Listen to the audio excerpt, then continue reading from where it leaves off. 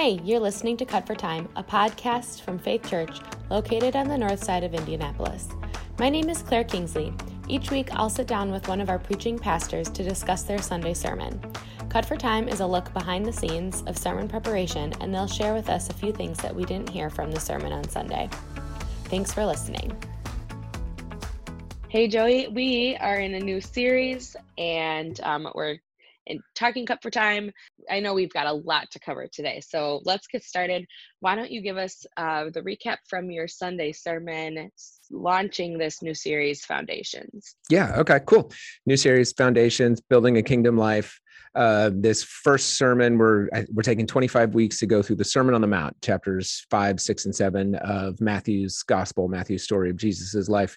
And basically, this week was a sermon on the Sermon on the Mount.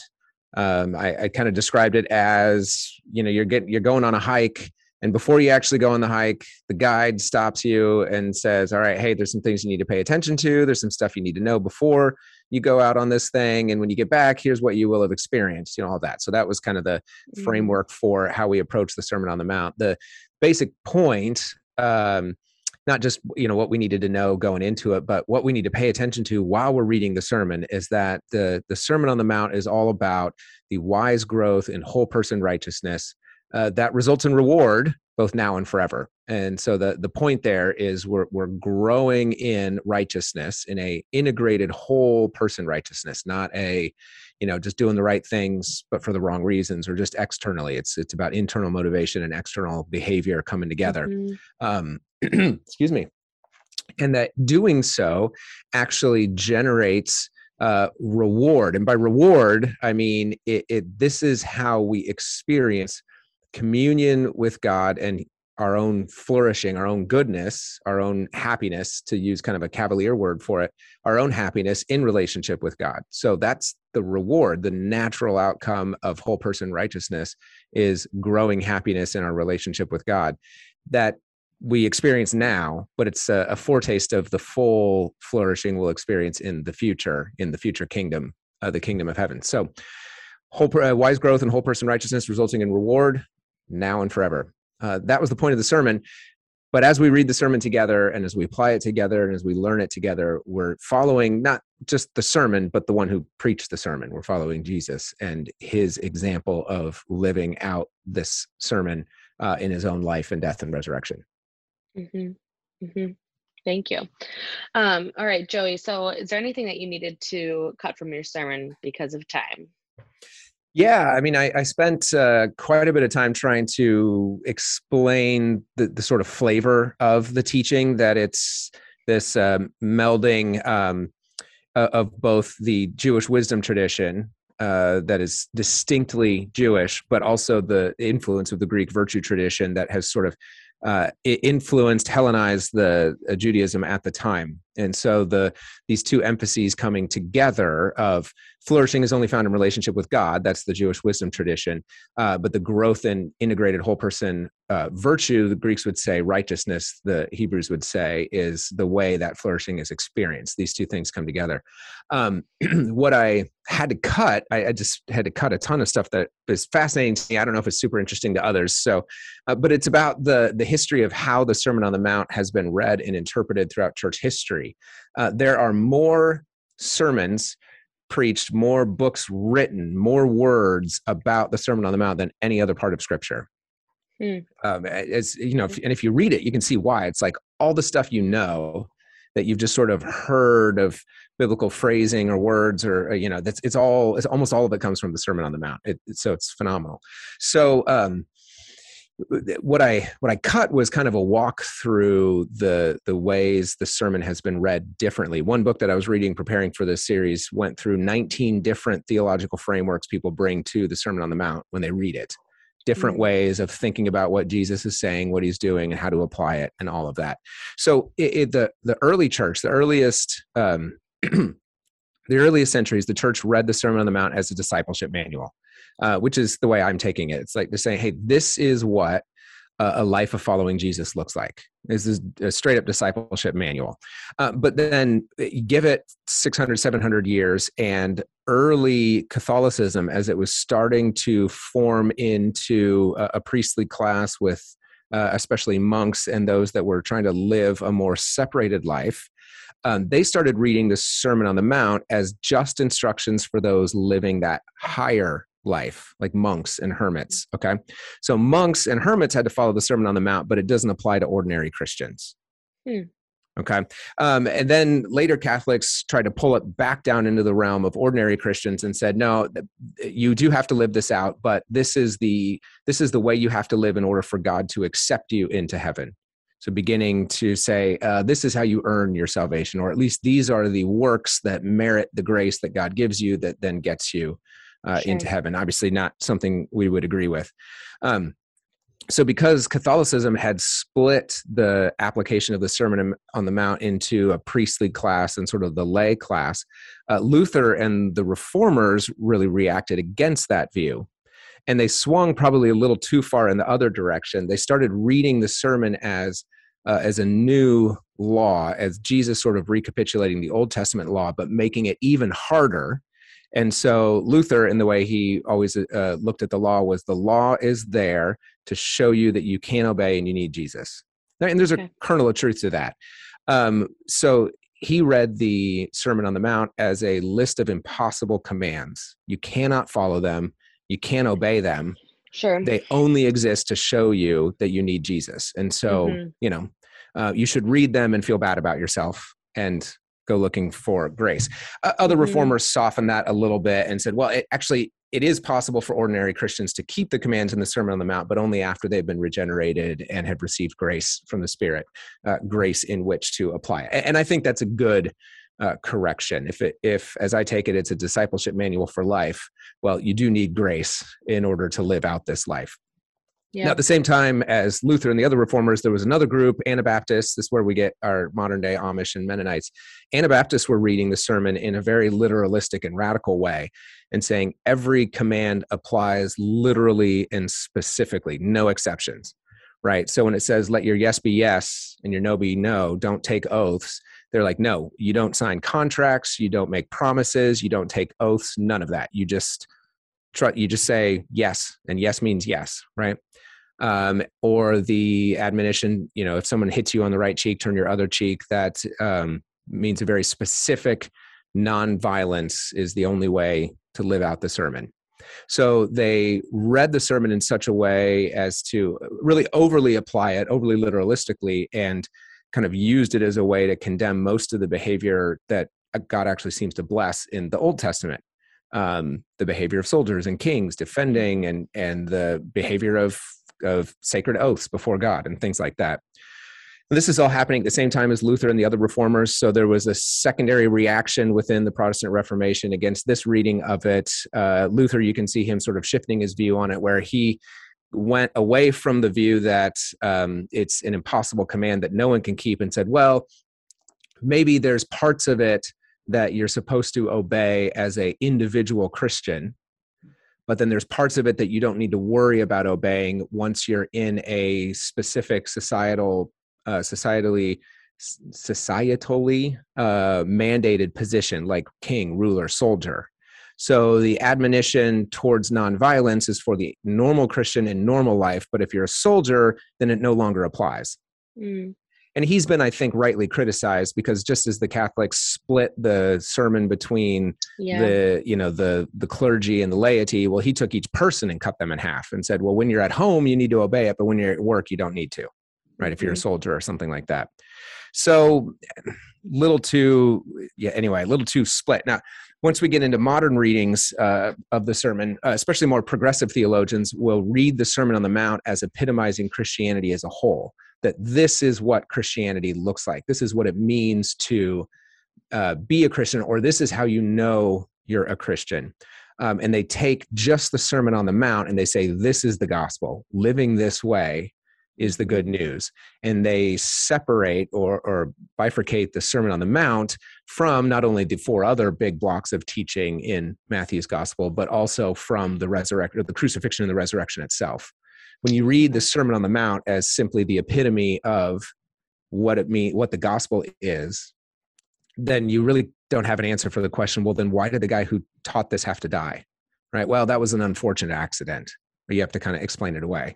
And so you say, just the Sermon on the Mount, this is how you live. And then it's a sort of applied top down to societies as a whole, saying this is how everybody needs to figure out how to live. Now, on the flip side, more modern conservative readings of the sermons tend to still emphasize the Lutheran impossible command view, saying like, hey, you can't live up to this. The only reason this is here is to show you that you need grace. And so they tend to write off the application of the sermon and say, oh man, Jesus gives us another impossible command. Let's talk about what he really meant and how that really applies. Well, at the end of the sermon, Jesus said, look, whoever hears these words and does them is like a wise person building his house on a solid, firm foundation, right? On a rock. Yeah. So he obviously intended for us to do what he said. We can't write it off like that. But there's more than just doing what he said. You can't just live, I think I said this on Sunday, you can't just live the kingdom life. You need to know the king of the kingdom. And that ties back to his resurrection. So anyway, all of that to say, the way I'm taking the Sermon on the Mount is more in line with the first couple hundred years of Christianity. Like this is a discipleship manual. These are North Star guiding principles that you may never hit, but you keep going in that direction, and that growth in that direction is empowered by grace. Mm-hmm. I totally understand why that needed to be cut from your sermon. Yes, right. Yeah. Because though valuable, I think that it's like, I think it's perfect cut for time material, but in the sermon, it would have been like, what? Wait, which one of those was wrong? What's going on? I don't, yeah. Yep. At least in cut for time, we can pause and rewind for a second. I don't know. No, that's really helpful. And I appreciate that. So all those different ideas that you were going through, are those kind of part of the 19 frameworks? You said this book outlined like 19 positions that people come into reading. Like, so of the 19, is one of them coming in with this idea of discipleship manual? Yeah. Okay. That was one of the first ones, one of the earliest ones, of course, borrowed from the early church. So it's what's interesting about the Sermon on the Mount is that it's almost a litmus test or a shibboleth for how you view Jesus and the kingdom of God, the assumptions you bring to the reading of the Sermon on the Mount. Like I didn't even talk about. I grew up in a denomination that said the Sermon on the Mount was Jesus's law for how people needed to live in order to go to heaven while he was alive and on earth.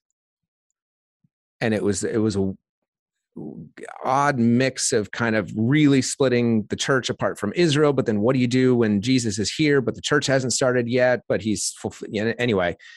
So in a classical dispensational framework. So again, there's a dozen more that I haven't talked about. Different ways of saying, well, who is Jesus? What's he trying to do? How does salvation work and all of that? And then trying to fit the sermon into that somewhere. Yeah. Mm-hmm. Yeah. Wow. Thanks. I appreciate you going through that. So this week, man, we have not had this happen very often. We always tell people they should submit their questions to us, and send your questions to podcast@faithliveitout.org. That's right. Yes, exactly. But we did get 2 questions this week, which is always fun. It's a good surprise. Yes. And they were great questions. So let's talk about those. So first, this person said, can you just clarify, are you saying that the Sermon on the Mount is more of a disciples compilation of the greatest sermons? Like, is it a greatest hits album, or was it a full sermon summed up, that summed up all of his teachings? Yeah, so that's a really good question. The scholars are divided on really how to understand it. And there's not enough clues in the text for us to come down definitively on this question. A couple of things to say. One is Matthew's genius in his telling of the story of Jesus is all in his structure. So if you think of it like movies, if you read Mark is like an action movie. It is just boom, boom, boom, boom, boom. And things happen in order, like it's just got to go, right? Luke is like a documentary. This happened and then this happened and here's this. And John is sort of like a art piece that is sort of meditative and wandering a little bit in really good ways. Matthew, his genius is in his structure. Matthew is like watching a Christopher Nolan film, like watching Inception or Memento or Tenet or something, where the genius is in the structure. It's layers on layers on layers. So Matthew, 5 times in his gospel, he presents big blocks of teaching. Now, in each of these cases, like in some of the other ones, it's easier to tell, like, oh, like these probably didn't all happen at once. But in the Sermon on the Mount, because we have some clear narrative bookends to it, Jesus went up onto the mountain, Jesus came off of the mountain. It's harder to tell if that is a one specific event. So some scholars who fall on that ground, on that side of it, say, yeah, this is one event, but it was probably spread out over a couple of days. Like these are little blocks of teaching with questions back and forth, spread out over days. You sort of you've got Matthew's kind of notes on what Jesus said. Some of it is probably his exact words, especially the pithy sayings, the stuff that really, sticks in your head. Some of it is probably more of Matthew's summary of what Jesus said. So scholars talk about, do we have the very voice of Jesus or the words of Jesus, right? Now, both come from Jesus, and it is just as inspired one way or the other. But it may be, Matthew has heard Jesus preach a similar message 17 times. And so kind of knows the outline and the flow where Jesus goes with this, and has created a version, sort of a Uber version of the sermon in the way he's written it down. That's totally acceptable and a fine way of looking at it, especially because almost the entirety of the Old Testament was also assembled and edited and refined and collected in a very similar way. So Matthew's, like I said, his genius is in his structure. And we're going to see that even this week as we look at the Beatitudes. The Beatitudes start the Sermon on the Mount. Blessed are those who, and there's 9 things there, in the exact same way that the Psalms start. Psalm 1, before the very collection, the beginning of the collection of the whole Psalms. Blessed is he who walks not in the way of sinners and stands in the way of sinners, sits in the seat of scoffers. I can't remember the exact phrasing, but it starts with that same, like, this is what flourishing looks like, right? This is what God-centered human flourishing looks like. So anyway, to give a shorter answer, we don't know if this is a compilation of greatest hits of, 15, 20, 100 times Jesus preached, brought into one thing, or if it was an extended preaching session over 3 days of teaching to his disciples, or if it was one specific sermon. My thought on it is likely Matthew is being very faithful to the teachings of Jesus about the good news of the kingdom. And in his narrative, he has put all of that teaching into one place in one sermon to make it very clear for us what exactly Jesus was teaching when he said, repent, for the kingdom of heaven is at hand. Mm-hmm. But any way you take it, it is still an authoritative discipleship manual for us. Sure. Yep. Okay. Thanks for clarifying. And then the second question is just clarifying this idea of like Greek influence as well as the Jewish influence. How does the Greek influence this teaching without becoming too much of the world, like without having too much worldly influence? Yes. That question is an age-old question that Christian theology and Christian philosophy have argued with for centuries. And I can't remember which early church father said, what hath Athens to do with Jerusalem? What does Greek philosophy have to do with Christian theology? So it's almost an eternal debate. But what's going on sociologically at the time, right? You've got Jewish culture that has created this tradition of wisdom literature, wise living literature. What does it mean to live within God's kingdom? Or what does it mean to live in anticipation of God's kingdom? Remember, the big Jewish storyline is that God created heaven and earth together. Our own sin ripped heaven and earth apart. And the prayer is for heaven to come back to earth, for God to come back to earth and rule and reign and restore everything to an Eden-like state that it was intended to be in. Though Eden was only the beginning, it's intended to grow and flourish from there, but at least get us back to the start so that we can get back on track. Okay, so the wisdom literature was very focused on how do you live now in anticipation of that future state? In what ways can we anticipate that coming kingdom? It's as if you, for us, say, the weather forecast says it is going to rain. How do you live in anticipation of a thunderstorm coming? Well, you get your rain jacket and your rain boots and your umbrella out, and you put them by the door because you know you're going to have to go out in that, right? You don't wait until the moment, but you anticipate ahead of time. Or if you're like, if you're like my daughter or probably your girls at their age, they put on the rain boots and the jacket and the umbrella and they go stand outside in the sun waiting for the rain to start, right? Yeah. They're anticipating the joy of stomping in puddles and running around in the rain.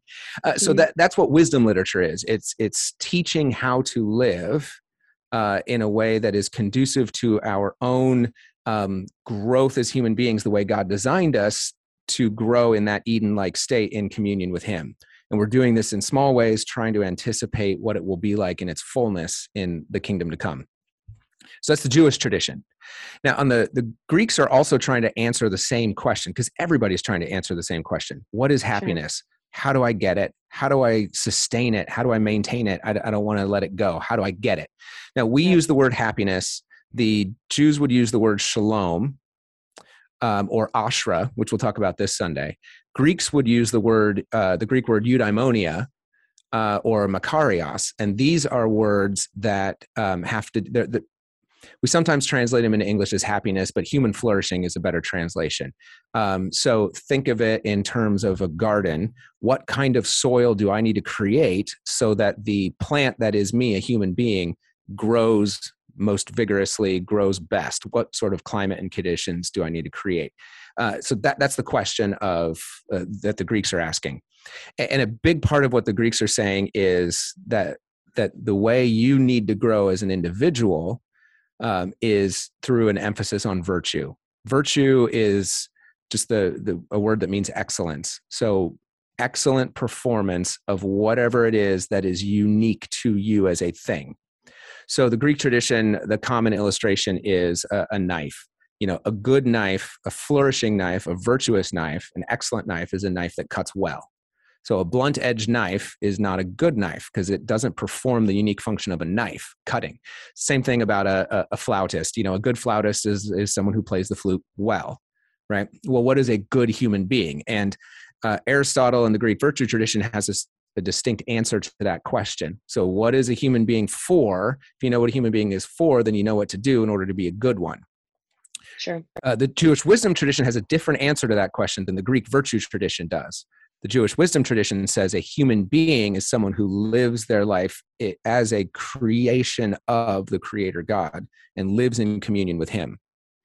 So the Greek emphasis on slow growth in virtue over time, you could almost say that sort of tradition was eaten up by the wisdom tradition and strengthened the body of the wisdom tradition from the inside in the same way that you and I eat food and it strengthens us. It strengthened us from the inside. We digested it. The Jewish wisdom tradition digested it. And in the culture at the time, which is a, Second Temple Judaism, heavily influenced by the Greek context all around them, is saying that they're expressing then Jewish ideas through Greek concepts and vocabulary. So go ahead. Well, I'm just thinking it doesn't happen often that we talk about culture's influence in a positive way. And you're saying it was almost nourishment to strengthen this wisdom tradition. And I think that we're so quick to criticize culture for good reason often, and we can just always rehearse or say the refrain of in the world but not of the world, and right. But it is interesting to think about the benefits of living in a certain time period or a certain culture, and for sure. Also just not being not hating on it so much and being hey, it does have things to offer and it teaches us something new. And so it's a good perspective to have. Well, if you think of every individual as made in the image of God, then there are parts of that individual that are good, that are God oriented. Obviously, and there's total depravity, people are fallen. But as cultures, as aggregates of human beings, every culture will have elements to it that resonate with the gospel message. because the individuals within that culture are the ones who create the culture, are made in the image of God. And every culture will also have elements in it that do not resonate, that create dissonance with the gospel. Our culture does it. There's parts of us, parts of our culture, and every other culture. I was talking with a friend just yesterday who said something about having lived in Turkey for a number of years. He said, yeah, there were parts of Turkish culture that were very dissonant with the gospel. But there were parts that were so resonant, the hospitality and the care for others as individuals, in seeing in the other, the seeing something of value in the other. So if you show up at someone's house, you're there for 4 or 5 hours because you're just greeted, you're welcomed, you're warmly received, you're all of that. He's like, that was like gospel hospitality in action, even though they had no idea that it wasn't driven by the gospel. It was driven by the image of God in us and in that culture. Sure. So there's always something you can learn. There's always something you need to be aware of in every culture. Yeah. And it's good to think about both, because I don't know, maybe it's just me, but I think that there's so much talk about how culture is doomed and the world is doomed, and not the good things that we've experienced. So yeah, it's a bit of a it's an inheritance from our sort of pre-mill, pre-trib American evangelicalism and fundamentalism that says, hey, we're the remnant. We're the ones who are doing it right. Everybody else is going to hell in a handbasket. So keep yourself pure and unstained from the world. Yeah. Mm-hmm. Yeah. Well, Joey, okay, this is going to end up being just a little bit of a longer episode of Cover Time, which is totally fine, because we're just giving people content that they're going to miss out on for the next few weeks, because we're actually going to take a break. So why don't you talk about where's this series headed? What are some things that you and Jeff are praying that we learn through studying, you and the church? We all learn together through studying the Sermon on the Mount. And then what can be expected in the summer and Cut for Time, and we'll talk about all that. Sure. So, so a lot of it I've already hinted at in not just the preaching last Sunday, but even some of this discussion, right? We want people to get that the Sermon on the Mount is wisdom literature. It's like Proverbs, it's like Psalms, it's like Job, it's like Ecclesiastes. Like this is admonitions and exhortations to wise living in righteousness for your own good and for God's glory. Okay, so it's wisdom literature. It is how to live wisely in light of the coming kingdom. So this is like Jesus's kingdom ethic. It's his foundational principles for living a kingdom life. So this is what those of us waiting for the kingdom to come, this is how we're supposed to live. And so we need to apply Jesus's call here to the theme is kind of like greater righteousness, that your righteousness must exceed that of the scribes and the Pharisees. We'll explain what that means when we get to it. But it's a call to not just more righteousness, but greater, qualitatively better righteousness. That is a righteousness that is more than skin deep, that is whole person integrated. So another way to put it is, the goal in walking through this sermon is for us to bring integrity or a reintegration of our desires and our behaviors through as we walk through this. And that's going to be easier in some areas where the sermon has had a huge influence on our circumstances and our society. It's going to be more difficult in some areas. When we get to the area of sexuality and what Jesus says about lust and divorce, we're actually going to take a couple extra weeks to sit in those passages, because when Jesus says, hey, I have a goal for your life. I want you to experience true happiness or true flourishing. And it comes this way, not the way you think it does. Like that is so offensive to us right now that we need to spend some extra time sitting there thinking about that, talking about that. And we're going to meet again, right, for more Cut for Time in that time so that we can answer people's questions, because it's going to, I'm sure, bring up a lot of questions. Yes. Yep. That's the plan. So we're going to take a break. Usually we take a break over the summer and it's a little earlier than usual, but we're going to take a break from Cut for Time now for the next few weeks. We'll resume. What would that be? End of May, last week of May, beginning of June, I think. By the time we hit the sexual integrity focus. And so then we'll resume Cut for Time and we'll let people know, because we really want to use the podcast format as an intentional way for people to submit questions and get answers. And so it will be less of cut for time, what to cut from the sermon, and more time spent on Q&R. So we're going to really encourage people to submit their questions and get some clarity if they don't understand, what Jesus is teaching on. And honestly, it's going to bring up, I'm sure, a lot of tough questions, Yeah. because it's something that I could say many of us have been trying to wrestle with and figure out over the last many years, probably, of course, a lifetime, but especially just with our culture at this time and period. So we really want to be able to make ourselves available, and by ourselves I mean you and Jeff, not me, but I'll be able to facilitate and be able to kind of get you guys those questions ahead of time so you can prepare. And so yeah, we'll resume for that, and then we'll be off of Cut for Time again until fall. Okay. All right. Well, this was fun. I'm so glad I got to say all the stuff that I had to cut out of the sermon, because I was so pumped to share all of this history of interpretation and all of these things that only seminary nerds like me are really interested in. So for the 4 people that are still listening, thank you. I appreciate it. And it was totally worthwhile. And I'm glad that you were able to go through it. And I should probably put a nerd alert thing at the beginning of the Cut for Time, just in case, so people can bow out before they realize they're in too deep, but then they don't make it to the end, or they get the updates and all these other things. So maybe I won't warn them. Stick it out, people. It's worth it.